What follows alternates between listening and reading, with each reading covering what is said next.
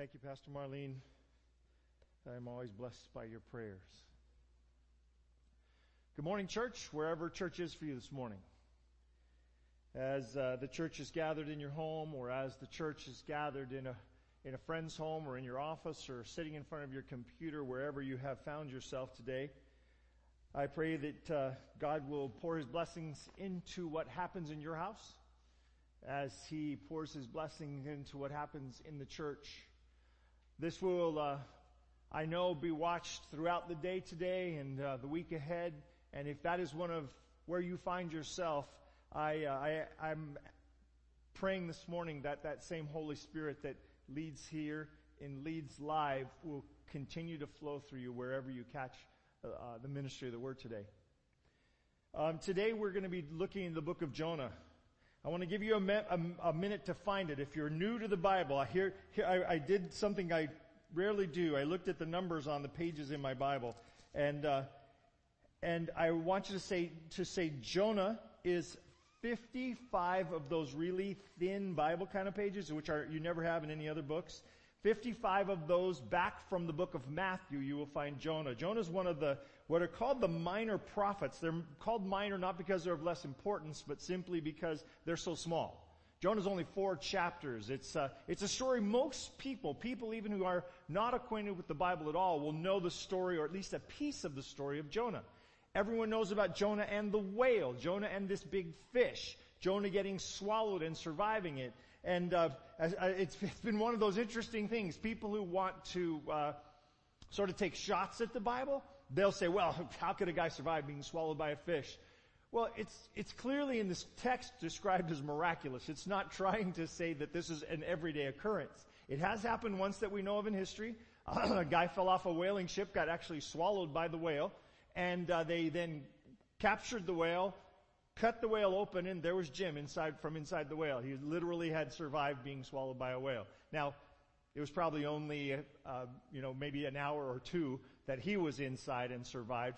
But Jonah's in the belly of the whale 3 days. Jesus will use this very description as for how long he will be in the earth. He says to those questioning him, the Pharisees in the New Testament, he says to them, the only sign that I will give you is the sign of Jonah. Jonah's 3 days in the belly of the fish. Jesus was 3 days in the tomb. And that becomes part of what takes Jonah into the New Testament story. The author here, and I believe the author is Jonah, is telling us things that only he could tell us. And he's telling us, reflecting from an end of a book that ends very sort of unsatisfactorily. The book of Jonah doesn't end with a bang. It doesn't end with a flourish. It doesn't end with a victory. I don't like movies like this. You know those movies that leave you kind of to figure it out at the end? I know that the movie critics are like, oh, great, they let me figure it out in the end. I'm like, no, resolve the problem. Don't leave me hanging with, I don't know whether this guy lives, dies. I don't know whether this guy succeeds or fails. I want the happy ending. Thank you very much. That's why people watch movies. We do not invest an hour and a half in some event to not see it come to some conclusion. So if any of you out there are going to be making movies, just remember, don't do it. It's a bad idea to leave me hanging. Jonah leaves you hanging. At the end of this book, you don't know the outcome. But the fact that the book exists infers the outcome. The fact that we get this report from this guy tells us something about what happens to him at the end. A few observations I want you to start out with. Number one, God is God and I am not. Very important observation, a very important thing to remember. God is God and I am not. We live in a world where people are literally becoming their own God. They're becoming their own idol. People are literally saying, it's my mind, my heart, what I think, what my truth is what's important. And I have people tell me things like, that's your truth, and I just want to scream, no, it's not mine. There is truth and there is error, and truth isn't decided by humans. But I get that. People get that. People say that. You are not God. God is God. So start with Jonah in that place. God is God. He is not. God is God. And I am not. Grace. Grace is the unmerited favor of God for someone. Grace is good, no matter whether it happens to you or your worst enemy. Grace is a good thing no matter upon whom it falls.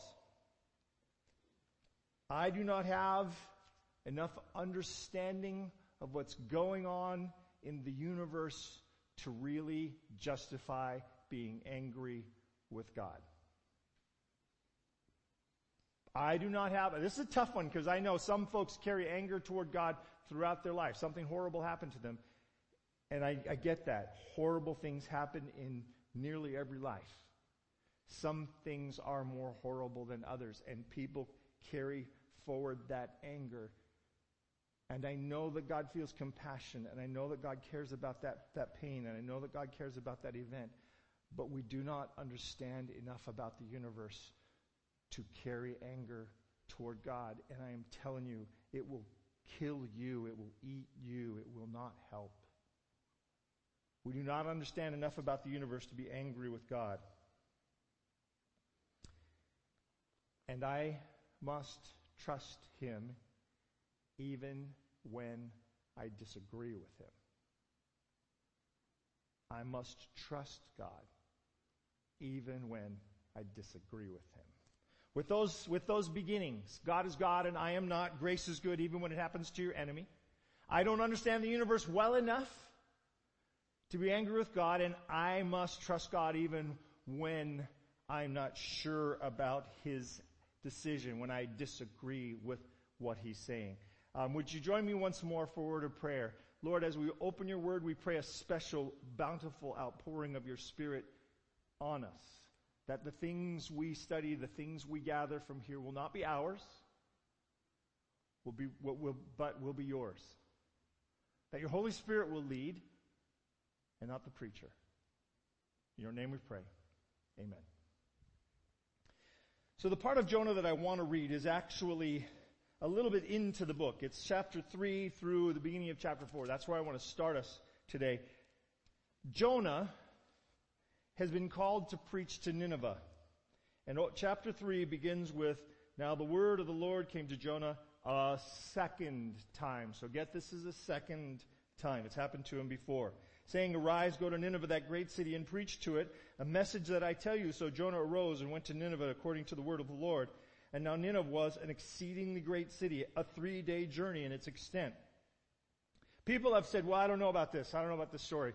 Until recently, until actually the last 100 years, which is fairly recent in biblical history, they started to discover that the real size of the city, the real scope of the city. And as they began to unlock it, they started to look at how big it was. People said, well, the Bible says there are 120,000 people there. No city in that era was that large.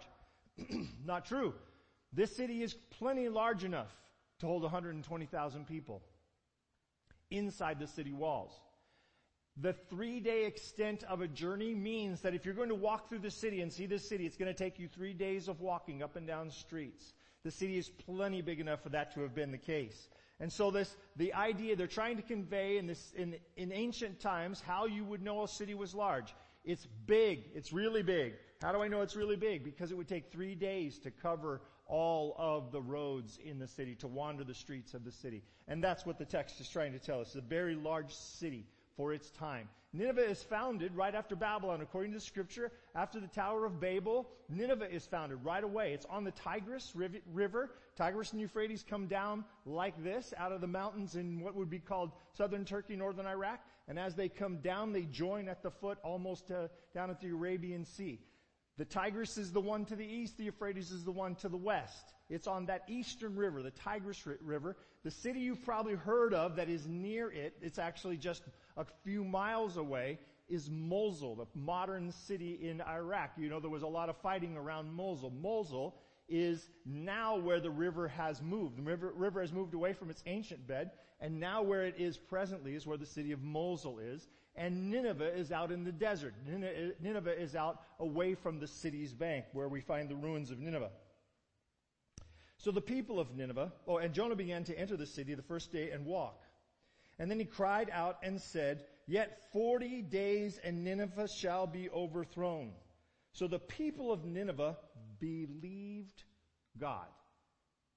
And they proclaimed a fast and put on sackcloth from the greatest to the least of them. And the word of the Lord came to the king of Nineveh, and he arose from his throne and laid aside his robe, covered himself with sackcloth, and sat in ashes. And he caused it to be proclaimed and published throughout Nineveh by the decree of the king, the nobles saying, let neither man nor beast, herd nor flock taste anything. Do not let them eat or drink water, but let man and beast be covered with sackcloth. Cry mightily to God. Yes, let everyone turn from his vile and evil ways and from the violence that is in his hands. Who can tell if God will turn and relent and turn away from his fierce anger so that we may not perish? This is one of the greatest victory stories in the text. In all of the Bible, this is one of the greatest stories of success of a prophet going into a city in all of the Bible. Anything that you can remember in the Bible. This guy goes into this massive evil city. It is known for its violence, known for how evil it is. It is recognized as one of the worst places for people who want to follow God to actually be. It is also one of the cities that the people of Israel are going to end up in exile in.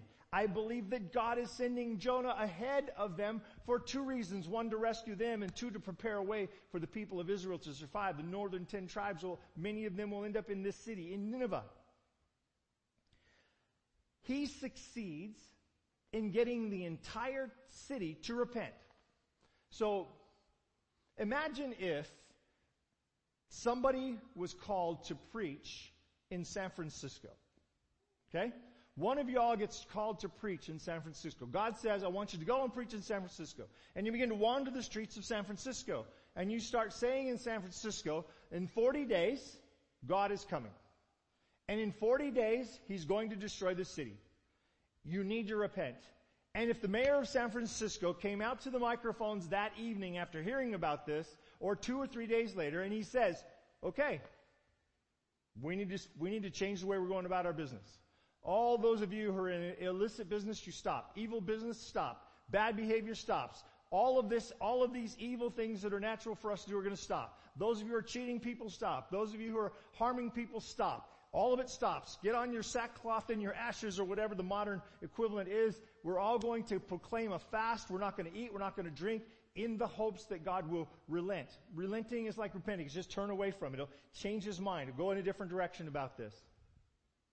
And everybody decided to do it. If the whole city and county of San Francisco, which is one thing, converted at one time, wouldn't it be marvelous?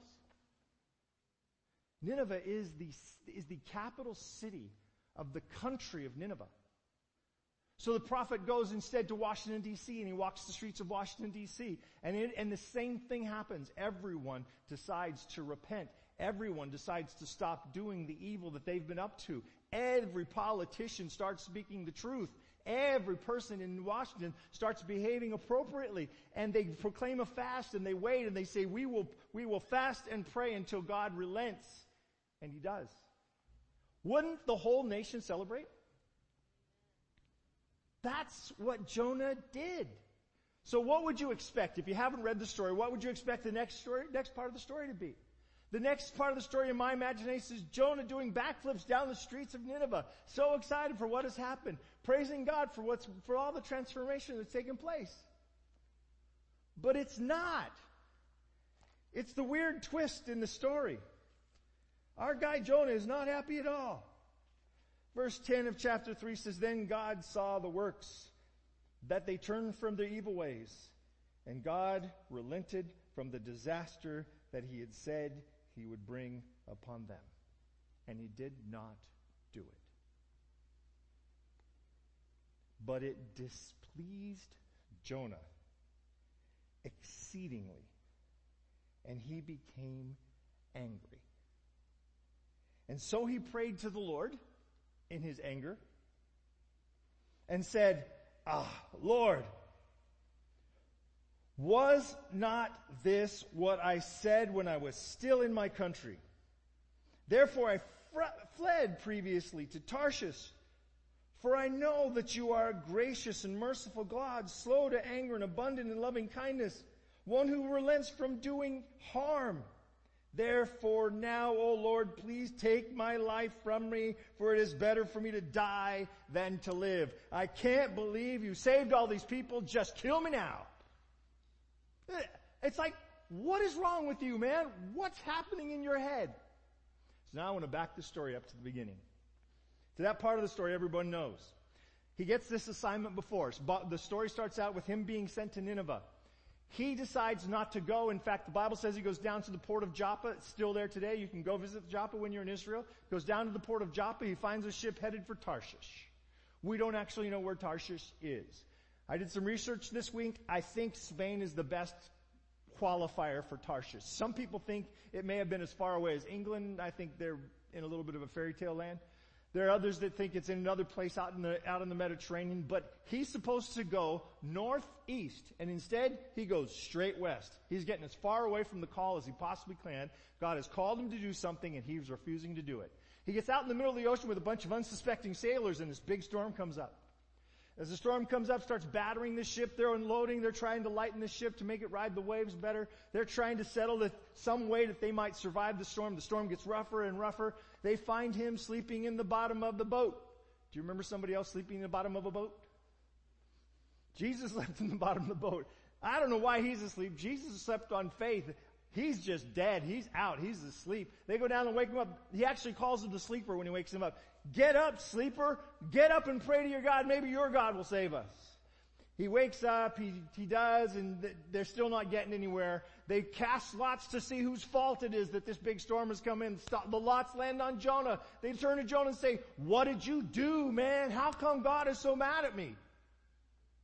Because in a pagan understanding of how the world works, the gods get angry because you didn't do the right thing, and you appease them by doing whatever it is that they want you to do.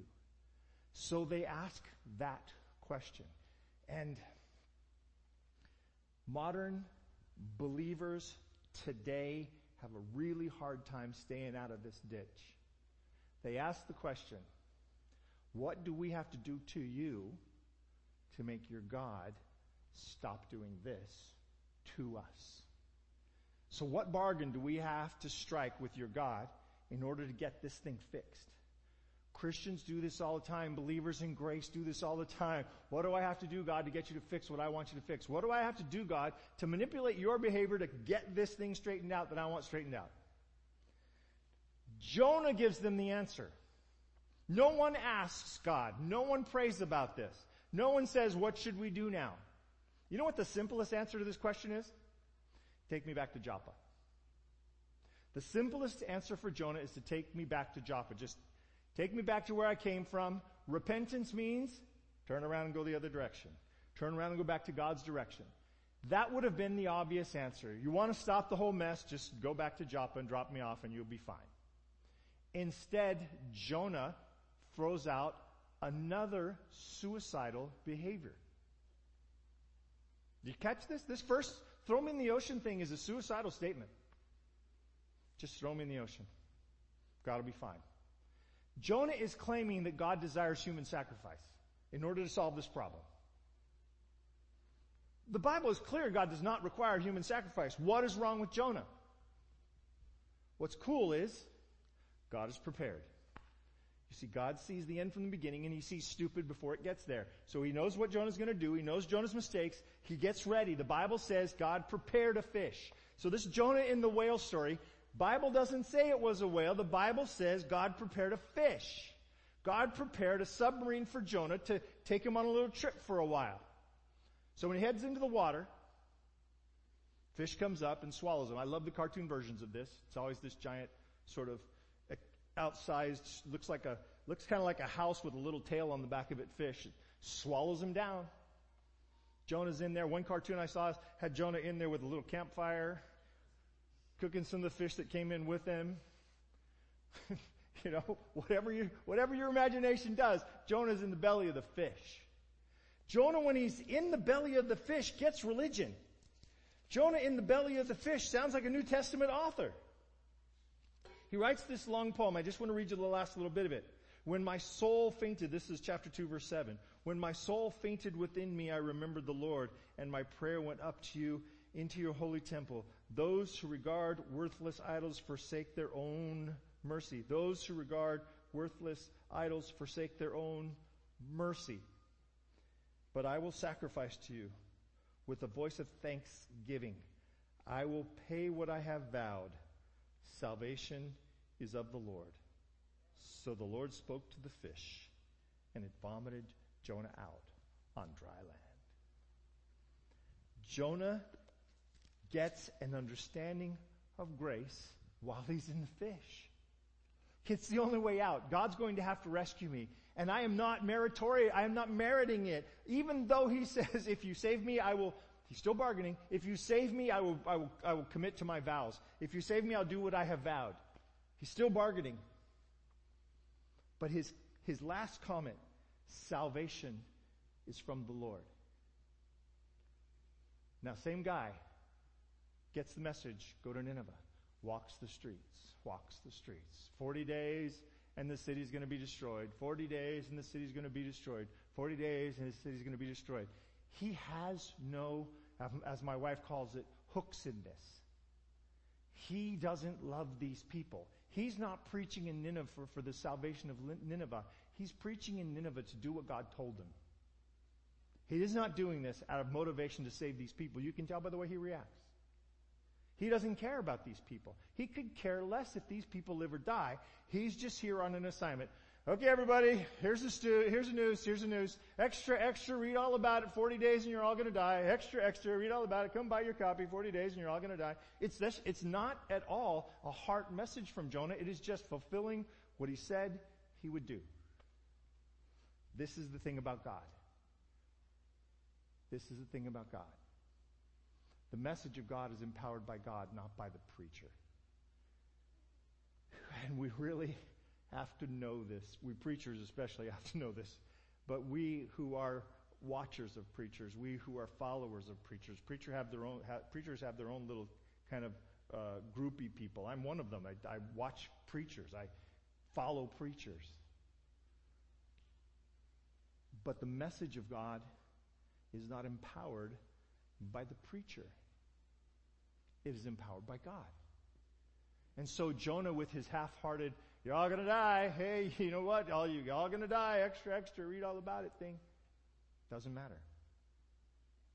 Because the power is the message from God, not the preacher's voice. And so he finishes his walk through the city, and that's when the part I began to read to you. The city goes into an immediate response. Across the whole city, 120,000 people. God describes them as 120,000 people who don't know their right from their left. They're just ignorant. They're just ignorant. They don't know up and down. They don't know left and right. They know nothing about God. They're completely bereft of information. Go and tell them. He tells them. They start to this massive citywide repentance. And the God of grace who met Jonah in the whale says, all right, I will take that. I will take it, and I will rescue your city. And the people of Nineveh find the grace of God for themselves. They turn things around. It becomes a different place. And all around, remember, this is the capital of this empire. And all around the people of Nineveh is this reverberation of what happened there. This guy Jonah came in. This guy Jonah preached and it transformed our city. It's a better place. You can move back in. There's a lot less crime. There's a lot less trouble. Things are not as bad as they were. In fact, they're so much better. It's a great place for you to come and live. And people are coming as sort of tourists to see the change in Nineveh from all around the empire. Look at what's going on. Look at what's happened. Look at the kings even being humble. Look at these people. That guy used to shoot at me when I came into town. That guy used to pick my pocket. Look at all this. They're all being nice to each other. They're being nice to us. They're prospering and blessing because the blessing of God is on them. Isn't that amazing? And here sits our guy Jonah. He's gone up on a hill. He's sat down in hopes that they'll do something wrong and God will still destroy the city. He's picked himself a nice spot above the city. He said, God, I knew that you were going to do this. I knew you were going to disappoint me and let these people off. I knew that you were going to save them instead of destroy them. But just in case they mess that up, I'm going up on the hill. Because he believes the whole thing is about a bargain with God. He believes the whole thing is about a bargain with God. It's why he's been thrown into the water. It's why he's promised a vow in order to have salvation. And it's why he's pretty sure that these people are going to mess this up. And then God's going to get him. So he goes up and he sits there. Builds himself a little shelter. And he watches. What's going to happen?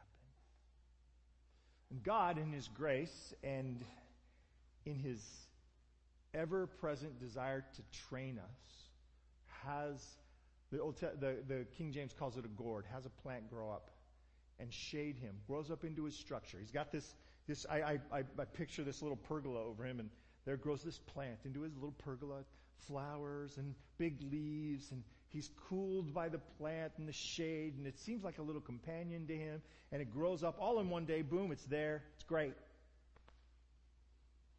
And then God, still trying to teach Jonah what this is about, sends a worm who starts eating away at the plant. And the plant begins to wither. And then God sends this east wind, this wind out of the east. Remember, an east wind there is coming off the desert. So it's this dry, hot wind coming off the desert. The plant withers and it's just gone. It's done. And Jonah's sitting there up in his perch waiting for something to happen to Nineveh, and he's become miserable. It's hot. It's dry. His little plant friend just died. And he's so angry, and God says, is it okay for you to be angry? Second time God asks, is it all right for you to be angry when I just was gracious? And now he's saying, is it okay for you to be angry because a plant died? Yes! He sounds like a second grade kid to me. I just stomping his feet. Yes, I'm angry. And I have a right to be angry because my plant died. It's your fault. Yeah. In fact, it is. But Jonah, there are 120,000 people in this town, in this city, who are so ignorant of God, they don't know their right from their left. And they are all turning to me. You're worried about a plant, and I'm worried about a city. You're worried about this inconsequential, grew up in a day and died in a day experience. And I'm worried about 120,000 people plus whatever other animals and things are in the city. This is what I care about, Jonah. And the story just ends there. Should I not pity Nineveh, this great city, in which are more than 120,000 persons who cannot discern between their right hand and their left? And we don't get any kind of response. We're left with that question, not just going through Jonah's heart, but echoing through the ages into yours and mine. The question is about priorities.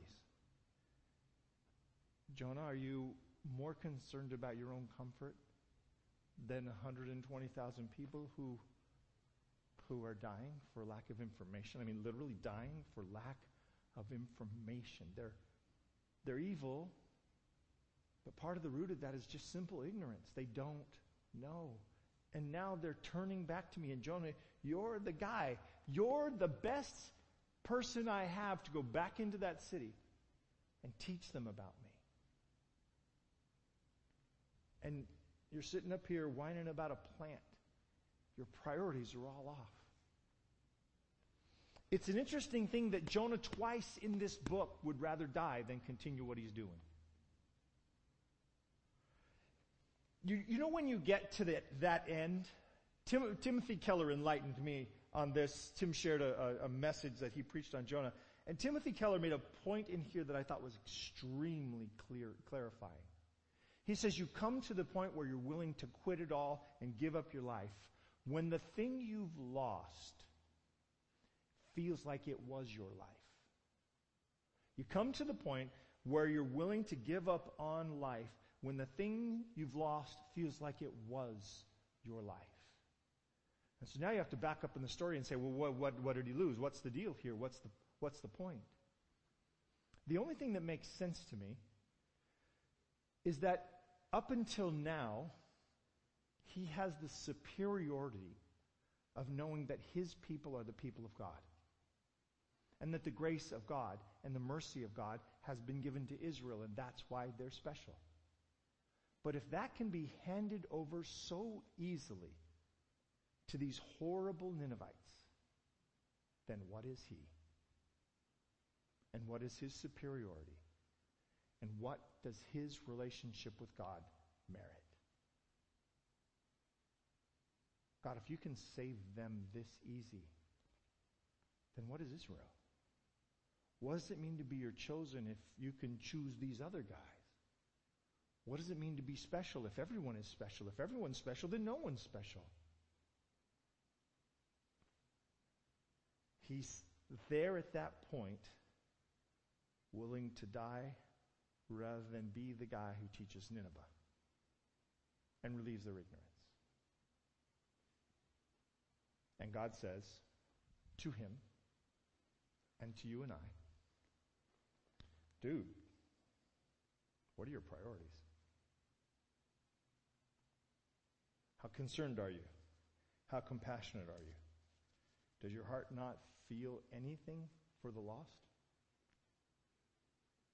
And I told you, I think that this story doesn't end the way I'd like it to, but the fact that we have the story tells us the end of the story. No one tells this kind of story about themselves unless God has gotten a hold of them and changed their heart.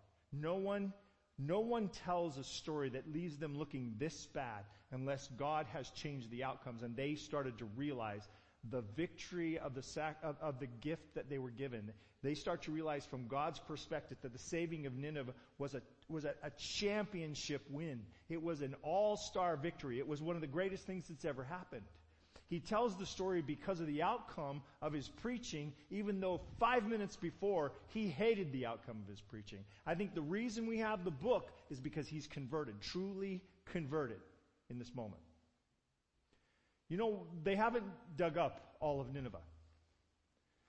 They've dug up parts of it, but they haven't been able to do a full archaeological dig because there is a highly revered burial ground in Nineveh.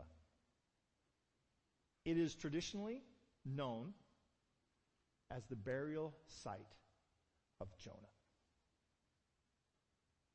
If it is in fact, then it is likely that Jonah stayed. There's 120,000 people here who don't know their right hand from their left. Isn't it appropriate that I, God, have pity, feel towards them mercifully? I love Arthur Gordon's book. Man, I just forgot the title, so forget that. Maybe I wrote it down. It's a book that's been around for many, many years. I've read it until I have 2 copies because the first copy is so beat up. It's a book of short stories. Very well written. He's a great, great writer. And it's story after story about his life and his experiences throughout life. And he tells the story of being in Malaga, Spain. It's on the eastern coast of Spain down towards Gibraltar. Malaga is a very old city. The Phoenicians were the founders of Malaga, so it's part of the true history of all of Spain. He tells of being there with some friends. He was in college, and they were traveling together, and they were looking for a cheap place to stay, and they stayed in the equivalent of a hostel, but it's really a family home. It's a European thing where today it's like a VRBO. It's like renting out a room. It's like today you would get on the phone, you would punch in some things and end up sleeping in somebody's room for the night and paying them $100. It's that kind of a deal, but it's years and years and years ago, and it's been advertised, and they find it, and they get there, and he and his 3 college buddies are there. And they said it was an interesting place. It was a nice place. It was a comfortable place, but it was weird. There was a vibe about it that was just off-putting. It was sad. It was hard, and it was difficult, and they kind of stayed to themselves. And finally, a maid who worked in the house told them, this used to be a very happy house.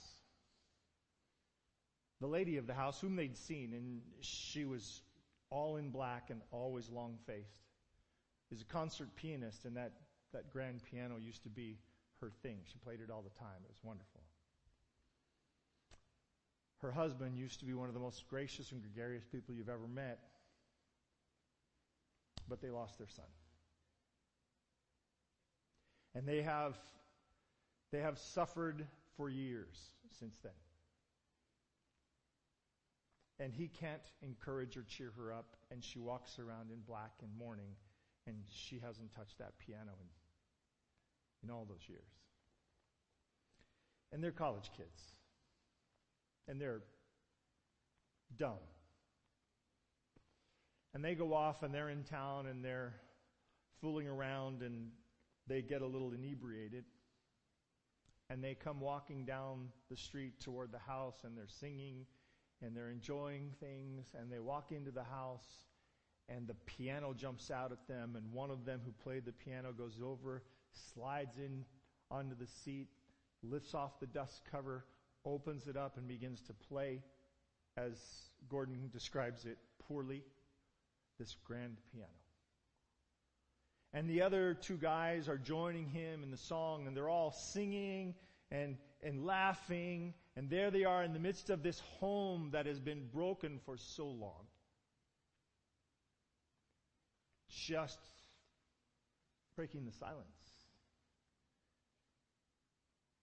And they're not aware that the first person back in the room is a young lady who takes care of the house, who sees them, and she covers her face. The husband comes from another part of the house, and he comes in, and he just stunned stops. Because as he comes in, this tall figure in all black slides into the picture. And she first looks at the appalling picture of 3 young college boys beating up her piano, making a horrible noise. And he says, we all stopped, sobered by the moment. They look at her, and they see her face and the shock that's on it. And then a change takes place. And the shock breaks into a smile. And her eyes light up a little bit. She walks over to the piano, and they have no idea what she's going to do next. But she slides this college student off the bench, and she begins to play. And she plays, and she plays, and she plays. In the moment when she could have easily and rightfully condemned them and kicked them out into the street, compassion welled up in her for them. And in that moment of compassion, she did what she couldn't do for all those years. She came and joined their silly little celebration. And that moment of compassion, it did more than just get them off the bullseye. That moment of compassion opened her heart up again. Compassion has a way of changing the compassionate. A A practice of compassion in your life lightens your life. It lifts you. It changes your heart. And you look at people and you look at life and you enjoy and you embrace things differently if you let compassion be part of you. I believe at the end of the story, the piece that we don't have in here is the awakening of compassion in Jonah. That finally he realizes the value of this 120,000 people. He begins to feel for the souls who are lost in Nineveh. And it changes him. And I believe on resurrection morning, when Jesus comes to raise those who were covered by his grace, in that mausoleum that celebrates Jonah's presence in Nineveh, will awaken an old prophet and a few 100,000 people that he's told about Jesus because he learned to love them. Being angry at God will dry up your heart. Being compassionate will pour water on the dust. Let's pray.